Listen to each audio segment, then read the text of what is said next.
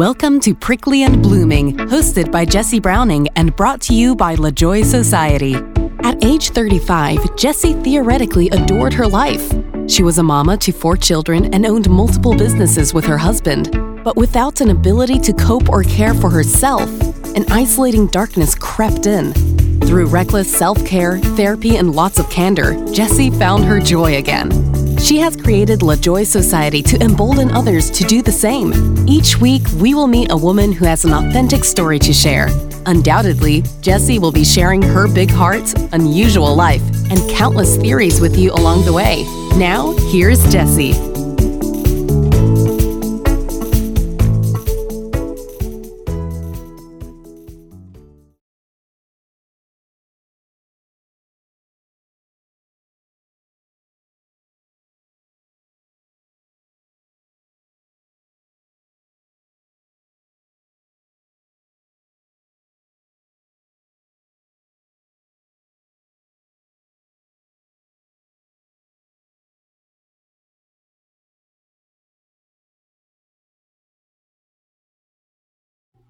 Hello, everyone. It is Wednesday, and I have another special episode, I guess we could call it, this week.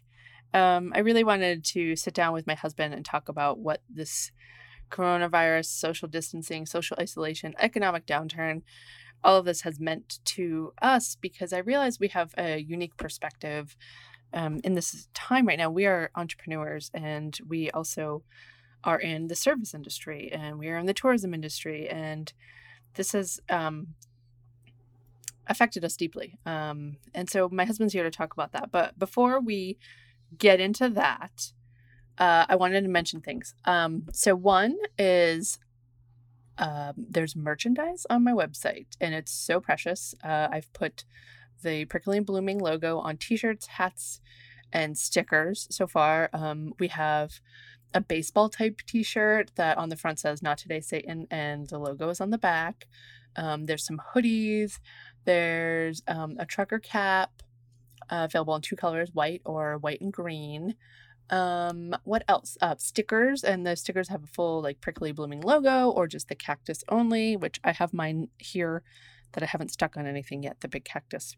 Does anybody else have sticker anxiety of like, where am I going to stick it? Because once I stick it, it's permanent, even though I could just order more stickers. I don't know. It's a thing. I used to have a sticker book when I was a kid. My friend Val and I would put stickers in photo albums. Did anybody else do that?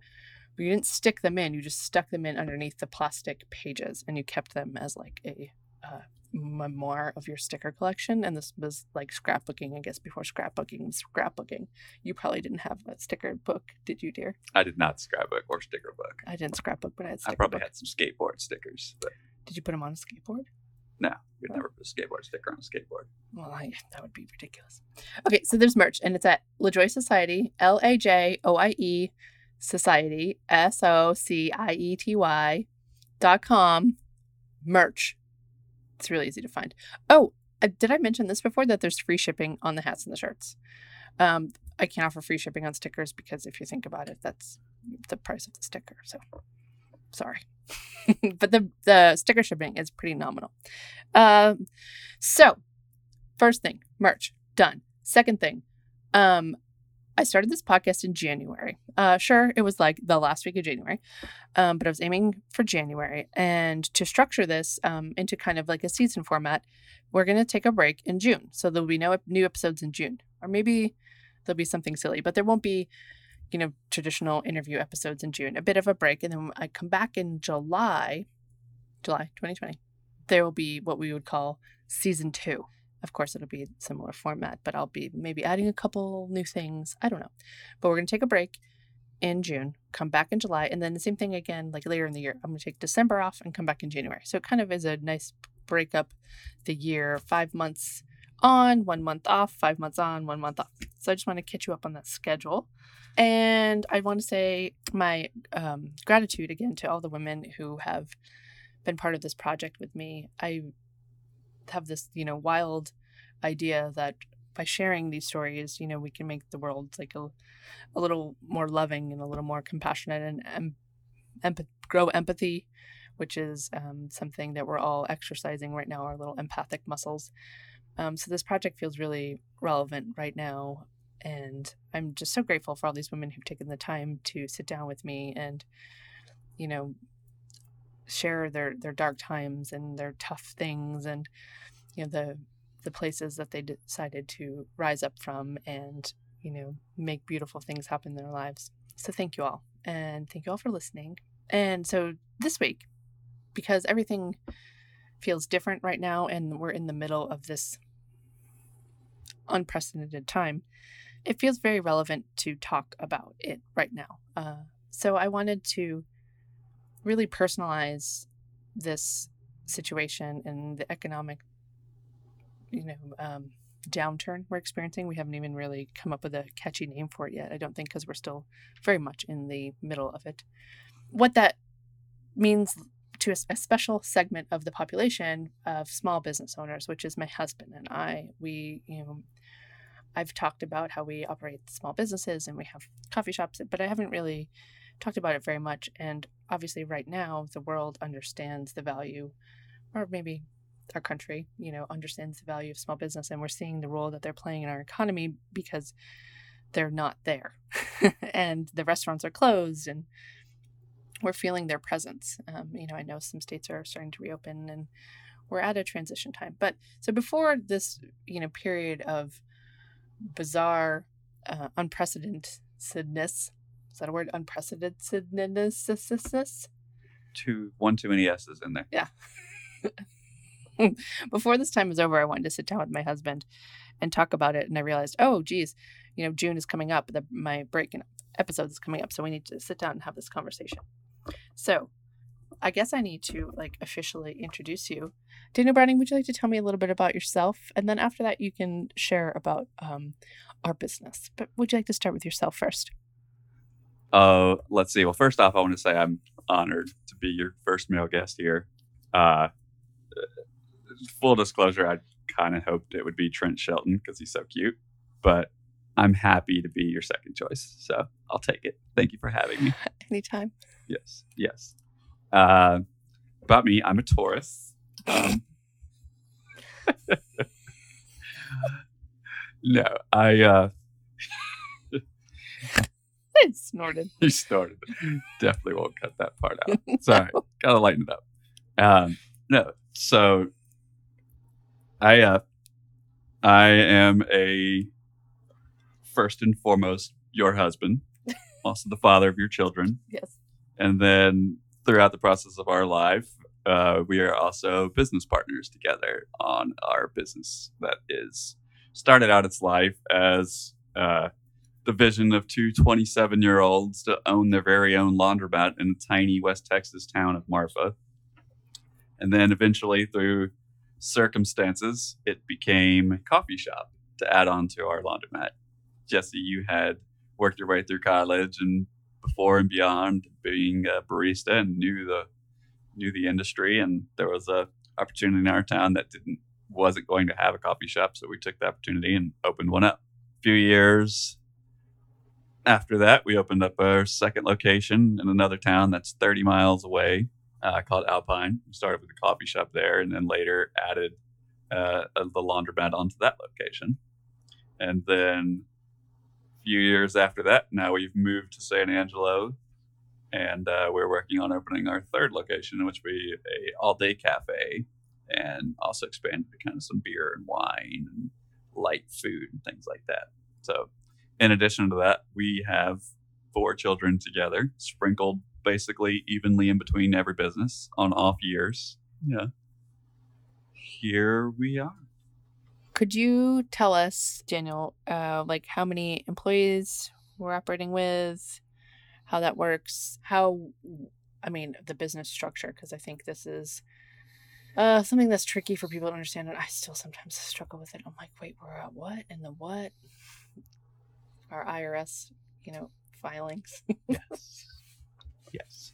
So we employ both of the owners are owners of the company, and then we have a general manager of 2 of our locations, and then we usually have between 7 and 10 other part-time employees that fill all the shifts at both of the coffee shops, and we have another longtime employee who has worked for us since she was in high school, who takes care of one of the laundromats. So we usually fluctuate at around 9 to 11 employees. So we are an LLC, and we are compensated through our company via what we would call Guaranteed payments. Thank you, guaranteed payments. And why I'm talking about this is it's relevant to something we'll get to later about the funds available from the government to help small businesses during this time. So I just wanted to be clear about that, because there's a lot of confusion, and there was a lot of rollout confusion of funds, of how your business was structured and how available the funds were to you, and how you paid yourself from your business, and whether you were DBA, yada yada yada, of course, if you had filed your taxes. So I wanted to take a minute to mention that. So we went to Florida in February, did we not?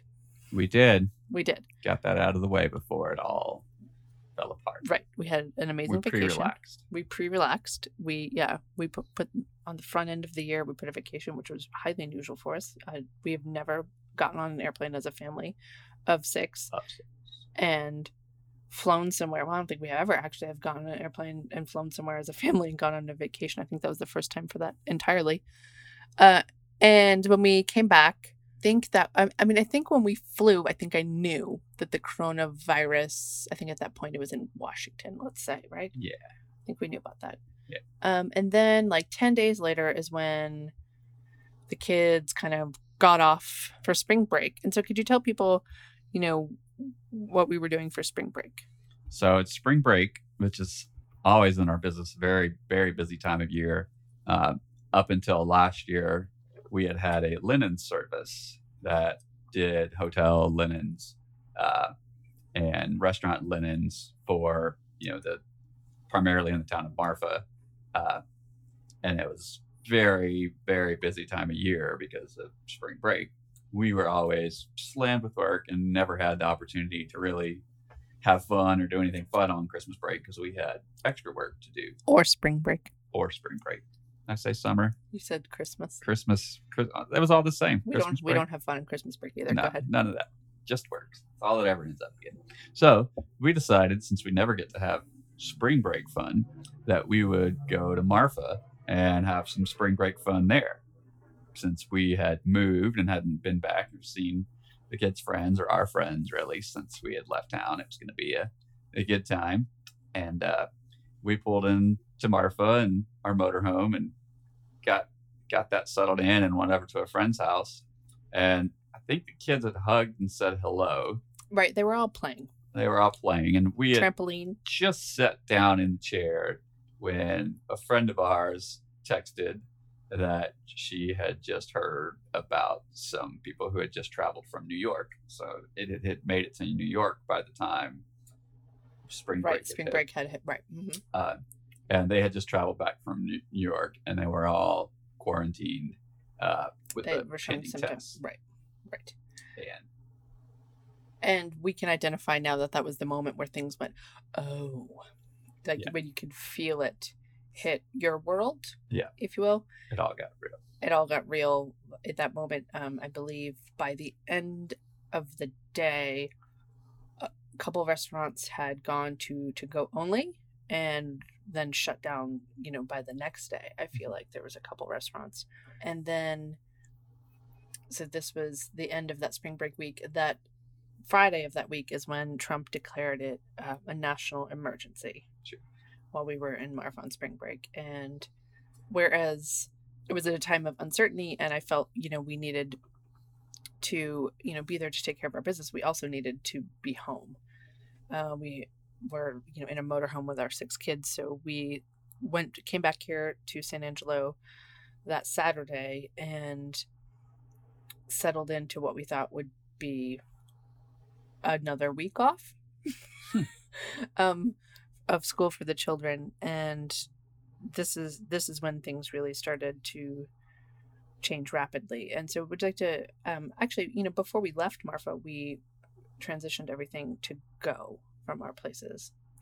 Yeah. Didn't we? Yeah. Before we left, Marfa to head home, we transitioned everything. I remember being outside of our shop in Alpine and going back in and putting the chairs up.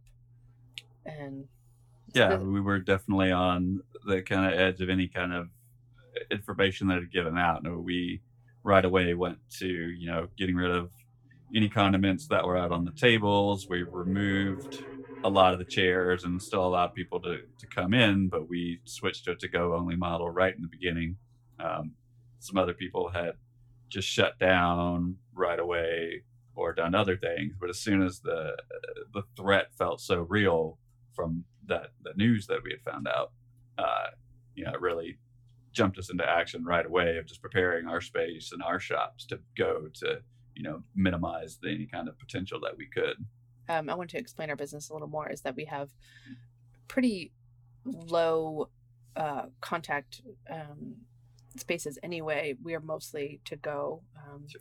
We definitely have chairs in our spots, but it's mostly a grab and go sort of place. So it was very easy to transition. We don't have table service. We don't offer full food. It's all grab and go, kind of muffins, scones, cookies, that sort of thing. So moving to go was very quickly and easily done, and that was the obvious first step. I just want to clarify that it's not like a full restaurant where we were, serving burritos and eggs to go. It's already very much grab and go sort of situation. So that was an easy transition to make. So I think that lasted for a couple days, and then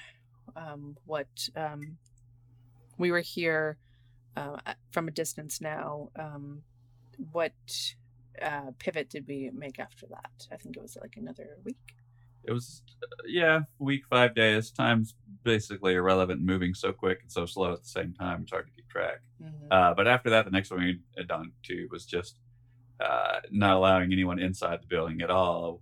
And everyone was just at the door ordering. Right. So I believe we quickly jumped into, you were transitioning the menu to an online ordering system, which was partially set up by our software company previously, but we hadn't used it before because they don't have an online payment system integrated into it. So it was kind of on our simmer in the back of our priority list to get it done. And I worked on some quick landing page sort of thing, websites for each location so that people could access our online menu quickly.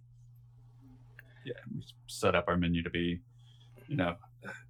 function as if the customer from their phone or computer could order exactly like they would. Every item had the normal amount of variables that would go into a drink, as far as the number of shots, different kind of syrups, like all the options were an option on all drinks, so that it made it really easy to customize your drink. Because when coffee, getting everything, Right. all the amount of milk, creamer, and sugar all just right, exactly the way you like, it's difficult to translate into online ordering. And, yes. How light do you want your coffee to be? Yes. And so we transitioned to an online ordering system and picking up at the door. Encourage people to, pay with Venmo or PayPal, contactless, or even completely contactless. But still took credit cards at the door. Just did whatever we could to make it cater our business to where we could continue to exist and survive. And what we saw from the very beginning would be sort of a new normal, at least for the short term. Right. And what did it feel like? I mean, I remember just a very visceral feelings we were having of being so far away. And I know we were in Marfa and maybe we could have stayed, but we had no idea what was going on. Like we thought it would, we had to also kind of be home. We had 4 children and we all couldn't stay in the motorhome for an undetermined amount of time. But it was just a very tricky experience for us to manage and feel this out from afar. Do you want to speak to anything that you remember from that time of, how you felt called to action, how you jumped to action, how, what it felt like for you? Yeah, I definitely remember even before we went to any kind of online ordering or anything, our first response was to reach out as a group and individually to all our employees and check their temperature and how they felt, as far as not literally check their temperature. Not literally check their temperature at that point, yeah, but check their feelings of how they felt about safety and protocols and whether they wanted to continue working. And really, I can remember very strong communication with them so that they knew where our thoughts were, where our actions were going to be, our intentions of keeping them safe and employed. Because by the time most of that had hit, they had already started to shut down the town around us and shut down the hotels, and all of their friends had lost their jobs, and everybody, part-time workers, still really nervous to lose any kind of employment that they have. And so we really spent a lot of time communicating with them to make sure that all their comfort levels were met, and that we had not their permission but their blessing, in a sense, to be able to proceed with staying open and making sure that they felt everything was in place to allow everybody to operate safely. That was a major first step that we took, was making sure their comfort level was there. Right. And so then after we, this was ahead of, the orders from the state to close down, dining rooms and restaurants. And I should mention that we are licensed as a restaurant, even though, like I said previously, we don't have full, table service and food. There's no special license for coffee shops. You're either food service or not. And so we have the same license as, a sit-down restaurant in our town or in your town, in Texas. So we are deemed essential service, and the laundromats are 100% deemed essential service. So we always, everything was changing so fast. We always didn't know anything. That's not a true statement. Things were, I guess, no, I understood that the laundromat would always remain open. I don't think that, that was never in question. But so as we stayed ahead of the curve, if you will, the head of the, that's what I'm looking for, the directives from the state, and we made a no contact situation happen before we needed to. But then something happened locally that changed things for us. Would you like to speak to that a little bit? Yeah, so on a local level, obviously Marfa's primary industry is tourism. And so a major majority of the people that work there are also tourism. Obviously, one of the first things that, Marfa being a very small town with limited medical resources, the cities and counties in the area were very... Well, and let's for a moment speak, it's very remote. The closest city, large city, populous city, would either be El Paso or Midland, Odessa, and those are 200 miles away. The closest Walmart is 100 miles away. We're talking remote. Very real remote. Right. And so resources are precious. And so they made the decision to shut down hotels and short-term rentals, which does not do good things for tourism. Right. Well, because it definitely became a time of, I'm trying to remember when social distancing became like a directive. Yeah. It was in that time period after we... time, right. So, of course, vacations don't really need to continue on when we're in social distancing directives, if you will. Right. So Marfa, shut down hotels, Airbnbs, and, I remember people kind of dwindled out of town kind of before that, I feel like. Yeah, there was like a 3 or 4 day warning after they did it. There was one more weekend that still had mixed tourism. Right. And then I think after that is when they went to a shelter-in-place order. Yeah. So tourism, they shut down the hotels and motels it was just a few days after that they issued a shelter-in-place warning. Right. And then when that happened is when, we took a harder hit. We'd already just the shutting down hotels and motels, and right away people losing their jobs and their income. That happened over a weekend. Basically, the major majority of Marfa just got fired from their jobs, basically. Right. It's a tourism-based economy. Tourism is put on hold for a while, Right. Everyone's out of work. So then, there's a shelter-in-place orders, and we know that tourism season is basically over. Then our local business is now under shelter-in-place order. So we made the decision at that point to shut our shop in Marfa. Right. So that we could kind of maintain or minimize the bleeding of expenses. And we were still able to move everyone who could get to Alpine. We had other employees who were stuck in Marfa that couldn't make it to Alpine, and we found positions for all but one of them, and just found other work taking care of things, and then moved everybody to our Alpine location so that we could get their hours there. Right, and I believe we cut down hours in Alpine. Yes, a little bit after that. We were open full schedule for one more week, and then also that location started to get really slow. And at that point, we didn't have any idea what the future looked like, how long it was going to be, where the money was coming from, because at that point, we had been, one of our locations was closed and the other one wasn't doing good. And then the third location was still kind of costing money because we're remodeling a third location, which is not a cheap endeavor. Right. Yeah, we should mention that when we came back from spring break here to San Angelo, we called off the contractors that were working on helping us getting our location here done. We went and said work has ceased for a while, and just huge pause on the project here that we were working on trying to open by this month, which is not going to happen. Clearly, we are not going to open a coffee shop before May. Did not happen. Not tonight. Not today, Satan. Not today. So there was just a lot of unknown and panic, and we did a lot of hustling and moving and pivoting, and what we could do. And I want to know, where did you learn this? Who told you how to do this? How do we know what to do?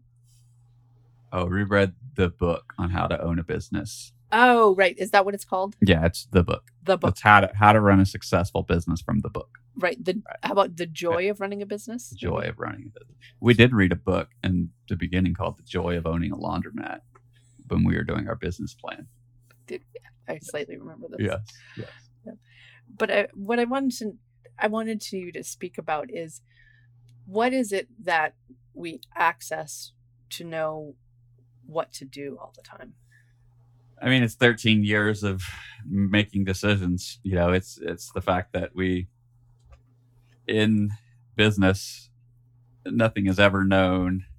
You walk into business every single day knowing that there will be a problem, and you're going to have to make a choice, make a decision, call to action to get through that problem. There's not anybody to call. There's not anybody to call. Being a business owner is very isolating. You're making all the decisions, you're making all the everything, and every decision that you make, affects your customer's experience. It affects your customers, day. Satisfaction. A lot of what we do is just like, we're there, we're selling you a latte, but really we're there to start your day off right. Right. Every employee's action, every bad experience that an employee and a customer happen to have reflects on you, and you hear about it, and everything about being in business is hard. And so there's a certain amount of callousness that leads you to an ability to make hard decisions, do tough things, and draw on your experiences in order to make the decisions that you don't necessarily have planned for. Right. There will always be a problem. There's been plenty I'll solve it. We have spare espresso machines for the event that the espresso machine goes down. We have backup credit cards for the huge expenses that come up that we don't need. Like, you intentionally build in redundancies and systems and put things in place so that you're prepared for everything. And then something like this hits you and you're not prepared for it. But right.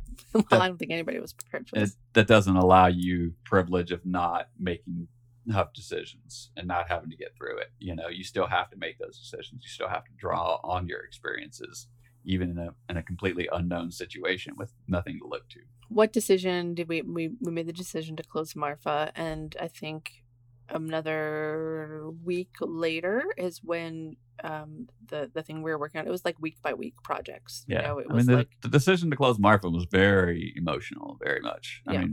What did that feel like? I wrote a little thing about it that I could speak to for a minute. I wrote a little, blog post and social media post about all that we had been through to get to this point in our business to be open for 13 years now. I remember, being pregnant and walking into work and opening a window and throwing up out the back window and then, washing my hands, wiping my face and, going and flipping the sign to open and unlocking the door. And I remember, having our children in there with us. I remember, you working late at nights and me being home and, us working on the weekends and sacrifices. Right. Constant sacrifices and just all this stuff, all the hard stuff that we had, been through. And it felt just very emotional. And I think a lot of people, in this country, because there's so many small businesses, and I'm hearing stories about it and, on podcasts and reading stories about it of like the emotions of all of that you've poured into this business.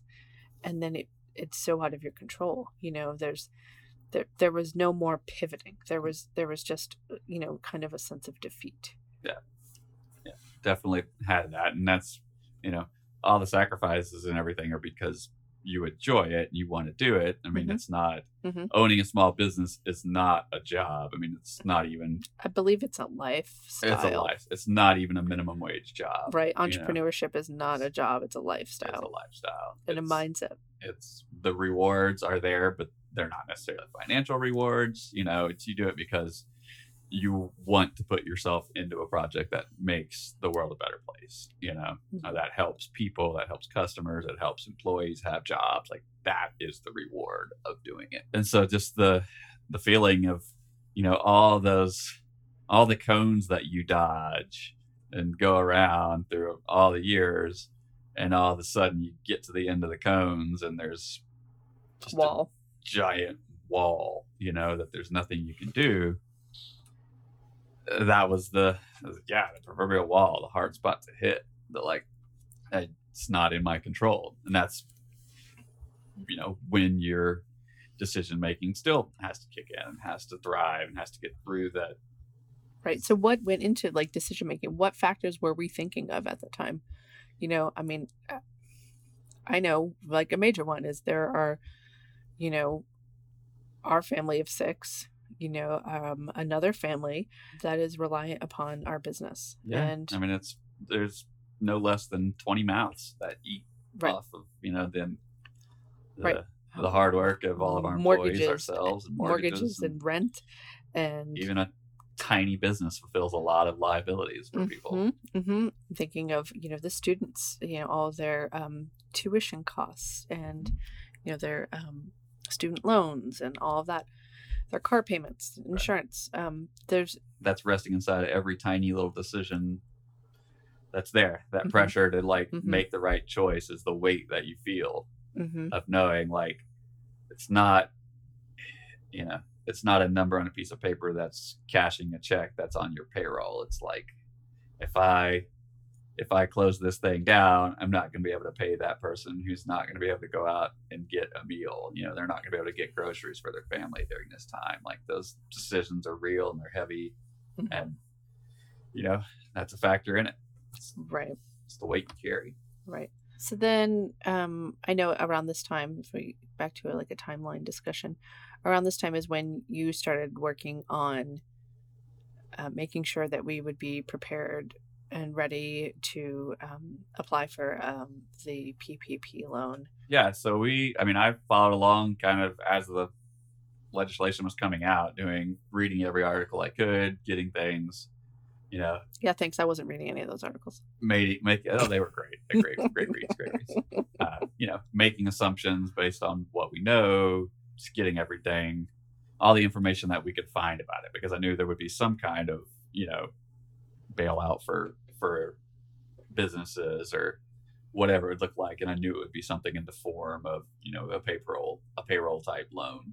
And so I followed along with all that. Fortunately, during that time, our CPA here was already working on our business and personal taxes, so they continued on that process as the legislation was getting through Congress. And extensions were offered. Yes. So they offered extensions, but instead of taking that extension, we carried on and got everything. Right. Yeah, that's what I mean. Yeah, we weren't going to wait till July. Yeah. Fought along with the legislation. And then, that was definitely our last kind of ace in the hole for the ability to stay open. We knew that was part of why we had moved our employees to one location, was because we had hoped that we were going to be able to get a loan and make that. Right. Our sales had already slipped to the point where we would not have survived without financial assistance. Without some kind of financial assistance. Right. Because we lost our income as well. Yeah, we lost our income right away. Yeah. First, we were the first people. First and last to get paid always. Right, but I want to say, like, it wasn't. It's not just happening to our employees. This was happening, to us as well. And how are we going to pay our mortgage? Sure. And how are we going to pay our bills? Right. And these are decisions that everybody in the United States was having. Right. I was really beating myself up a lot during that time of not, like, I haven't prepared well enough. I didn't have systems in place to take care of this. I didn't prepare for this problem. Mm-hmm. And I talked to someone who is a very successful business person and has multiple large businesses, and that person had just left a payroll meeting and was having the exact same conversations. And as it turned out, we were better equipped to survive longer than they were. Right. Like, this wasn't a problem. And despite the amount of time spent beating myself up over the situation and how could I fix this or how can we do this, like, it was a universal problem that we were better prepared for than a huge amount of people. Right. And I think I remember speaking to you about that and saying, like, we are not in a boat alone. This is a huge cruise ship of small business owners that are in this boat. And it doesn't make you feel better of, like, oh, we're all in this boat together, but it's like, oh God, we're all in this boat together, Mm-hmm. And I think that that's really important. That's why I wanted to do this episode. This was a universal kind of situation that was happening, and our story is universal, as part of small businesses and also people who are employed and unemployed and, continuing to work. And we can only speak to, what we've lived and what we've walked through.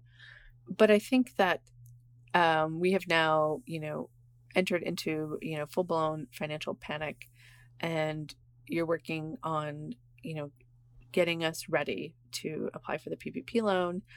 And I believe with just, you actually had everything ready to go so that the day that the first applications could be opened up. And, that it's an important distinction of our business setup. And I understand we heard from lots of people who are DBAs, and so they weren't included in the first go around of applying for the funds, correct?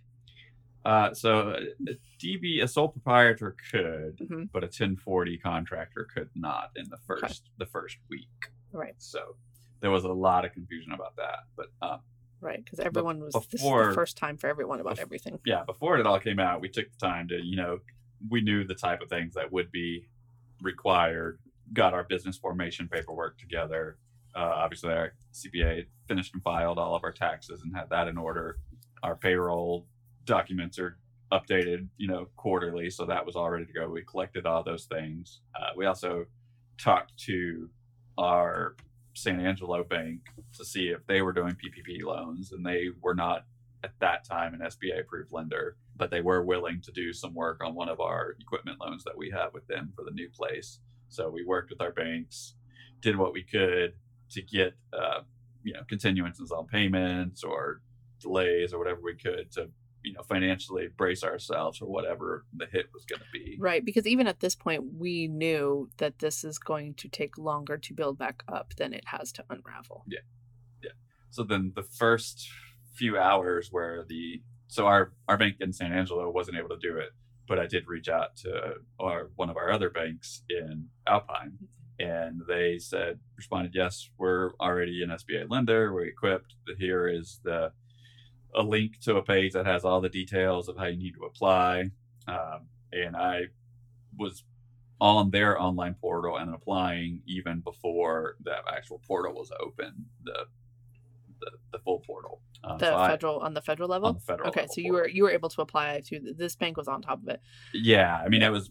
They were already an SBA approved. It was basically the same, like 5 o'clock on a Friday afternoon when they opened the portal up. Federally. Yeah. And then I had already had the application turned in by that time, but it was on the same day. Right. And then I worked with the bank throughout the weekend, through Saturday and Sunday, and actually at 11 o'clock at night on a Sunday night, got an email from our local bank who was still working, the approval letter for the PPP. And they funded us basically for most of what we asked for. We got, our 941s. So we gave them the paperwork that they required in order to prove what our income is. We had all that order and got what our payroll costs would be for 2.5 months.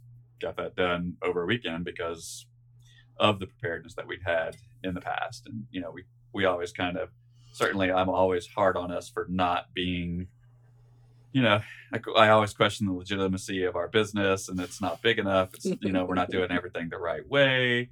I kind of stress those things and worry like we're just small potatoes. And then navigating a process like that so quickly and efficiently was very rewarding, honestly, to, know that like, oh, actually we do have things in very good order and are able to quickly navigate this difficult process. And so that loan then got funded, a few days after that. And we notified our employees, that we had gotten a loan, and rest assured with them, because they were concerned, like if one person would get one less shift than they normally would, I would get a concerned message like, hey, do I need to be alarmed? Are we all going to lose our jobs? And like, no, it's just trying to fit, right. Trying to fit 9 employees into 14 shifts. Right. So we very quickly informed them and let them know that we were going to be able to keep their jobs and keep them on and navigate the storm. And really, it was just a matter of getting a silly government loan, but it was very encouraging, inspiring for me to know, like, we got this because we do things the right way and we do take this seriously.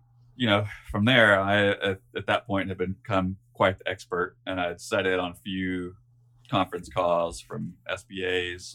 And in one of the conference calls, I was kind of being a little bit maybe too aggressive, trying to give answers and solutions, and the local SBA was getting some things wrong, and I'd corrected them on it.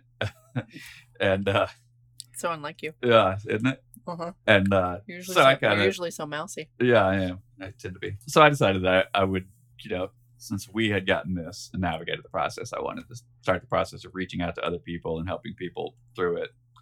And so I, did some Facebook posts and tried to reach out to whoever in general I thought would be navigating the process and help them, give them some assurance. And as far as I know, at least one person who has, I believe, gotten funded now, or is just about to get funded through some advice, was able to do it. And what ultimately stopped a lot of people was just their formation, the fact that, they paid to themselves as just a DBAs and put everything on their own taxes and didn't show any kind of profits. Kind of the Achilles heel for a lot of people, unfortunately.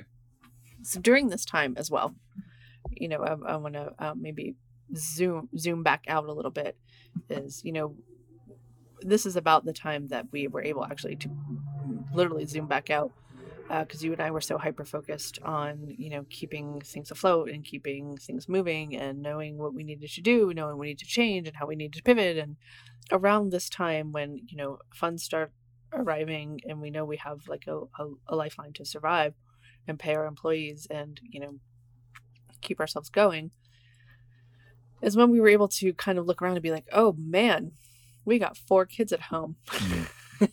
Yeah, luckily we had that week of extended spring break to finalize all those things. Right. Yeah. We had, when we first dove into this time, they were home just on an extended spring break, and then they had 1 week of getting used to online learning, and then so in that time when they were really loose with what they had needed to do and accomplish and have tasks, is a time when you and I were super deep, and that was the time where it was like, what day is it? Have you gotten out of those clothes in 3 days? Or it's your shower day. Right, it's your shower day, because it was just a lot of phone calls. It was a lot of conference calls. It was, we ended up on a conference call, with a bunch of real business leaders and Texas Workforce Commission. It was just like things are changing so fast. And anyway, searching for information and answers. Searching for information and answers and just updates and, what's expected and what's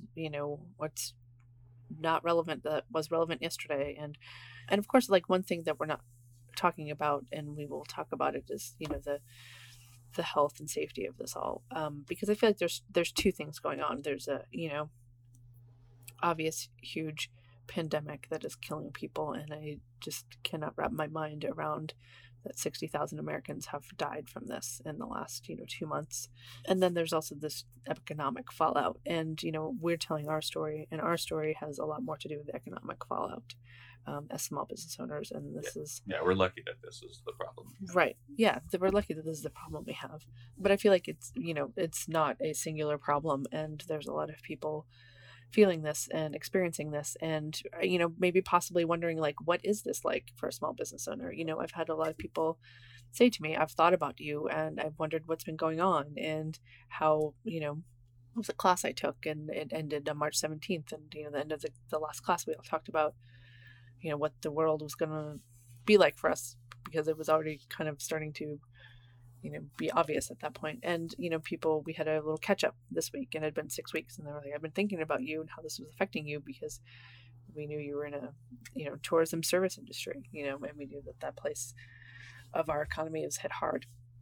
But then there's also the other context of our life, is that now we have children home and they need to be schooled, and they need more hands-on than some, and less hands-on. We have a full spectrum of, right now we have 5-year-olds up to a 12-year-old, and of course the 12-year-old is achieving college distance learning levels, possibly. I'm not sure if they're doing it all in their room. I check in every day, but it's it's a different expectations than attending middle school.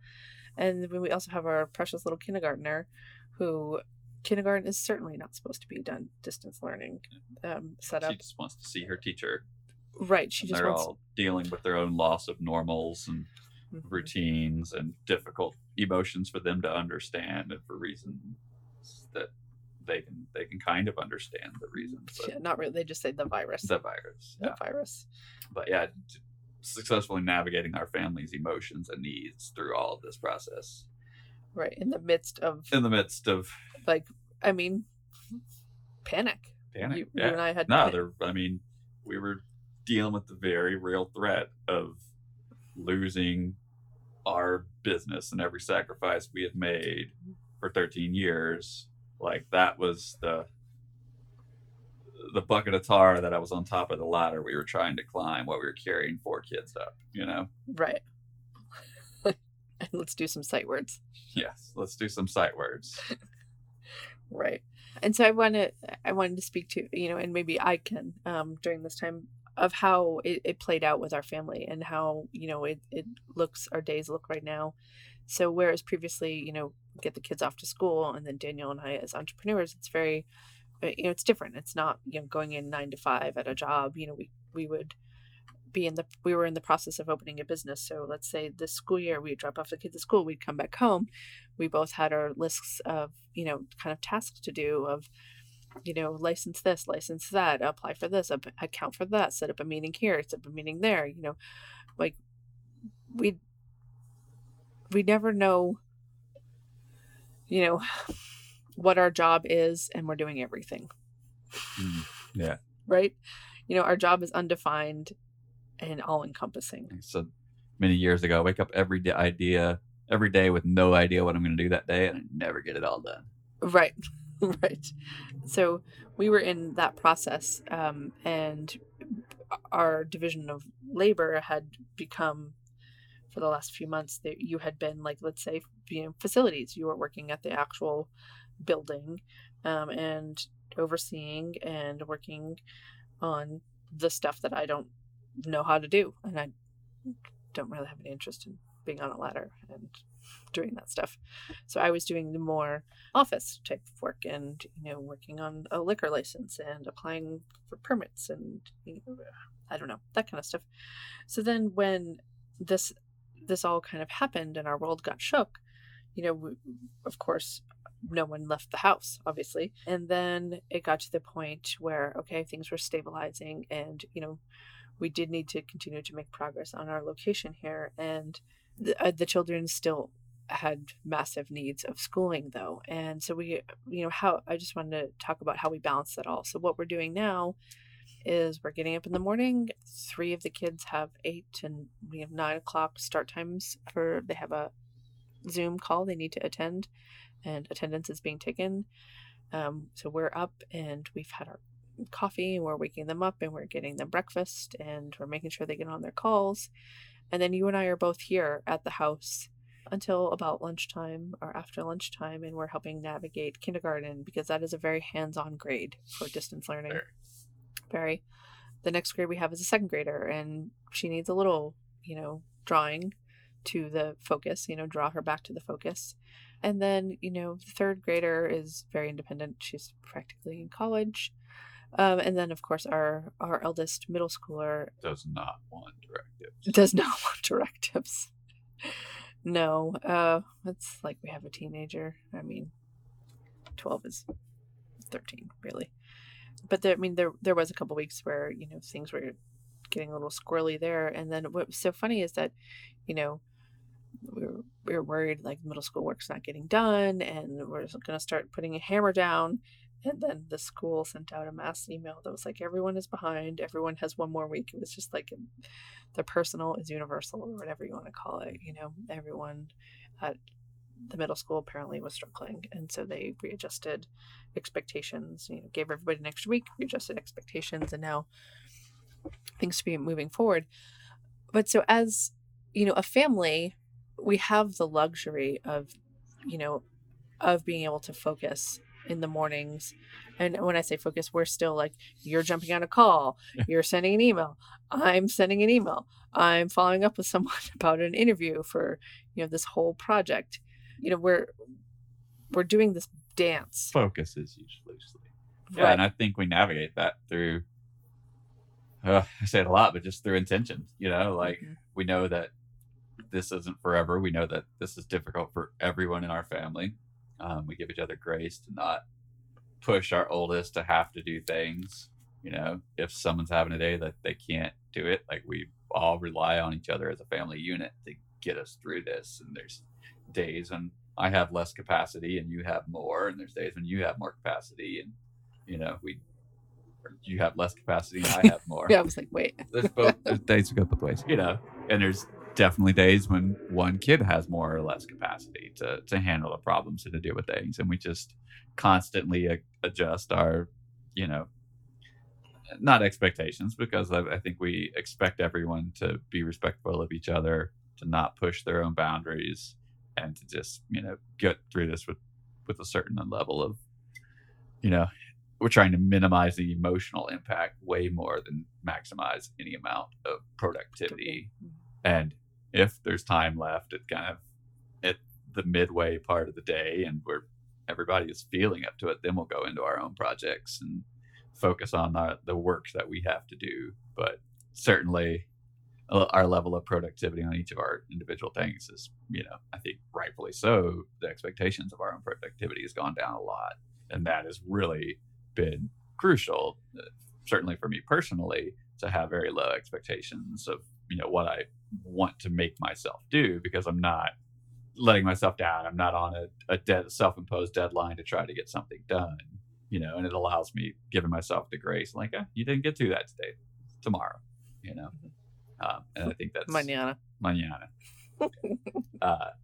And just, being there for each other as a family, I think is the way to get through it. There's nothing we could do to make this not suck. We just have to, minimize the emotional impact. It's the most important. Right. And I want to acknowledge that what is helping, us right now is one that, we are flexible in our time. before noon, we are focused on, getting the children through school. It's not that I'm trying to balance a, graphic design job from afar between No. 9 and noon. So that's a super, Yeah, it's got to be really difficult for parents that right. you know That work goes on from work 8 goes to 4. on. And They're trying to do a full 8-hour job on top of their kids. I really Right. feel for Yeah. Yeah. And I that. understand that we were, allowed to exhale, knowing that, we had payroll met for this, interim amount of time. Let me try to think. Moving forward, talk about back to any emotions. Yeah. No, I wanted to just mention more about the expectations on mothers right now. I believe, has probably been higher than fathers, and that's just indicative of our social norms right now. Yeah. But something that I know and I value is that I don't want to be a martyr. I don't want to say that I can do it all and release you from a sense of duty of participating at a 50% capacity in this family during this time. Like there's a lot of self-imposed pressure, where I'm like, oh, I could do it. I can tell Daniel he could go and don't worry, I got this all. And then I'm like, oh, wait a second. No, we've done this before. And I wrote that article coming from the standpoint of how this time is reminding me so much of having newborns and postpartum time. And I know that wasn't a good model, and it wasn't, a long-term solution for maintaining, our mental health within our family. And so I'm choosing to make that a priority right now. The kind of lessons learned from past experiences of I don't want to take it all on, and I don't want to overburden myself during this time, because I did that before. It didn't work out, got dark. And again, like I understand that is, a source of privilege to be able to say that, no, I need you home, and I need you to be executing homeschool with me, and that I don't want to do it all, and that we have a lot of kids. And right, but I mean that is our privilege, but for me personally, I don't accept work as a reason for a husband and a father not contributing their equal due. I mean, maybe right, but I think that there's this like it's an emergency feeling.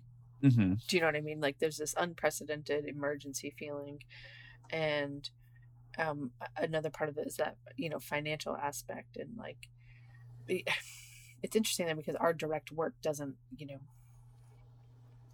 produce direct income. It's more of a larger picture of the work that we do, and you do, and I do, Mm-hmm. and it's harder to place value in a time of emergency. It's like an ethereal concept of work where it's not direct payment for hours put in, right. Right. And there's definitely tons of families that are in that position.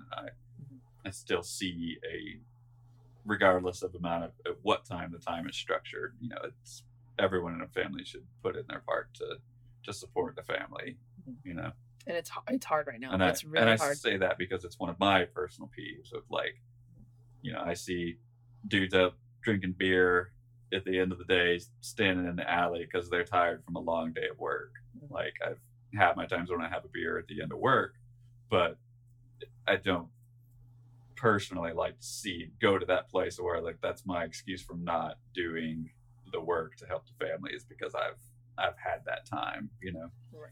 And so I'm very cautious of that and aware of that. Mm-hmm. And it's for a personal level for me when I hear someone say something like, oh yeah, well my wife is struggling with the homeschooling, it gives me a visceral reaction, and it just upsets me because I'm like, no, that's not your wife's job. Mm-hmm. Maybe your wife is the one that's at the house doing it more often, but it's still in your responsibilities as a father. I don't know. there's a loaded lot of expectations right now, There's and absolutely a lot nobody of knows what they're doing, expectations. and I think it's just absolutely 100% will be put on moms Yeah, to for sure. execute school For more, sure. and I just want to encourage, it doesn't have to be that way. If the non-default parent can be allowed some grace with their work situation to participate in school, highly encourage that. Definitely. In ending, and in some, we had talked about how we wanted to discuss, like, again, how we're just talking about what this means to us, and we understand the greater situation that's happening in our country, in our world. And we know that we're not in the trenches of this. We know that, we're not a doctor watching people die before they're even admitted into hospitals. And it's hard, to read these stories and not get overwhelmed with emotion and not feel that our struggles are meaningless. Yeah. No, there's a lot of people that this has affected on a far greater level than we could. Right. On a financial and physical, and, physical health, level. And I understand that, and think that it's important to talk about, the reality for me and the reality for you. And because I know it's the reality for a lot of, I wish I had done a little research of how many, maybe, off the cuff, like what percentage of the economy is owned by small businesses, and like the less, less than 100 employees. It's something very large in our country. It's pretty substantial, Yeah, it's pretty substantial. So I know our story is a universal story, and I know that, in our hearts and minds are constantly, the people that, are on the front lines of this. And I know that we're not on the front lines of this. And I mean, I consider we're on a line of the economic fallout from this, for sure. Our industry. There's two tragedies at the same time. Right. Yeah, there's two storylines unfolding, if you will.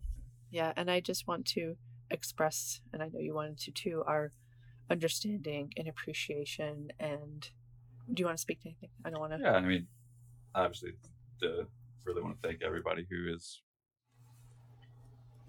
trying to stop the spread of this disease and dealing with the people that have been lost to the disease and the real world emotional consequences, of the tragedy of it all that weighs heavy on the whole world and on us too. And, thankful that we are able to focus just on the small aspects of our own lives because of the people who are willing to focus on the safety of everyone's. Right.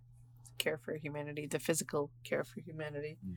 And I also wanted to, have this conversation that if there are other entrepreneurs out there, like long before any sort of, economic pitfall that we stepped into this year, entrepreneurship is very isolating, and it's a kind of untold stories. It's very amorphous, and people don't quite know what you do. It's not structured sometimes, and there's a lot of mythology around owning your own business and being an entrepreneur. Be your own boss, they said. And never work a day in your life. Right. Oh, there's so many of those. And I think that talking about it, gosh, it just always helps the isolation. So why I started this whole little soliloquy was if there was other entrepreneurs out there who wanted to reach out, or, just say like, yeah, man, fucking same, same girl, same.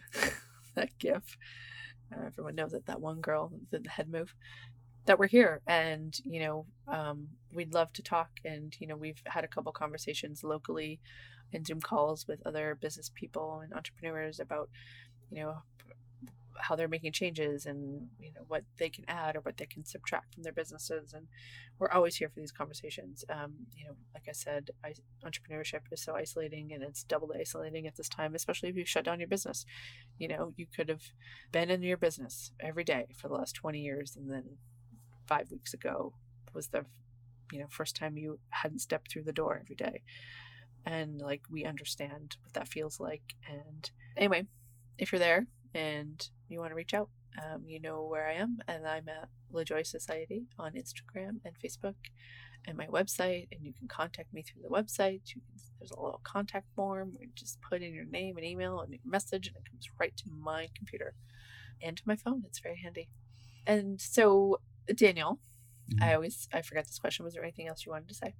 I mean, I guess I'd like, obviously the next step is, certainly from our business, is rebuilding everything, rebuilding business. And if you are lucky enough, many businesses will not be lucky enough to make it to the other side of this. You need to definitely look around, take stock of what you've done wrong, what you've done right, and figure out. I don't know that I like that verbiage of what you. How about where you excelled? Where you excel, okay. Where you excelled, where you, where something that needs focus. I don't like these right and wrong words. If you're lucky enough to make it onto the other side of this, you should celebrate your wins and celebrate your victories, and evaluate everything. See what you can do best to make things even better. And what I would really like to encourage, we right away got with some other business owners and put together a program of like, hey, let's give back to the community. Let's give out some free food, free drinks, help everybody, what we call a taste of normal, and just give back and be there for your community. If you want your community to just show back up for you, because, the days of being closed are over, but you as a business owner will still have a long fight. It's just the reality of it. Right. Places might be starting to open again, but it's going to be so much harder to roll our, especially if in a tourism economy, to roll things back up to what we were used to for a while. I don't know. And, we're going to see. We could be back in full lockdown in 2 weeks. We could. I don't know, full lockdown, but, I don't know. We'll see how, because we are in Texas and the governor has opened the state up a little bit, if you will. We'll see what happens. All right, again, Instagram, Facebook, all that. LaJoy Society, LaJoie Society. I'll see you for the next few weeks to finish out the month of May, and then we'll take a little break. And thank you so much. And I hope that you found some value in hearing the stories of entrepreneurs in the time of the COVID-19. All right. Thanks, y'all. Bye. One more time. Bye. No, one more time. All right. That was it. That was the one you wanted? Yeah, that was what I was looking for. Everything up to this point has led me here, and there's nowhere I'd rather be than to be here. All the things that made no sense, that felt so wrong and out of place, now seem to fit perfectly to tell a story that was meant to be. I can finally say I feel at home. I can finally say I'd love to stay. Chances taken, choices made, cards left on tables and cards played, and no one knows how will it go. Questions burning in the mind, answers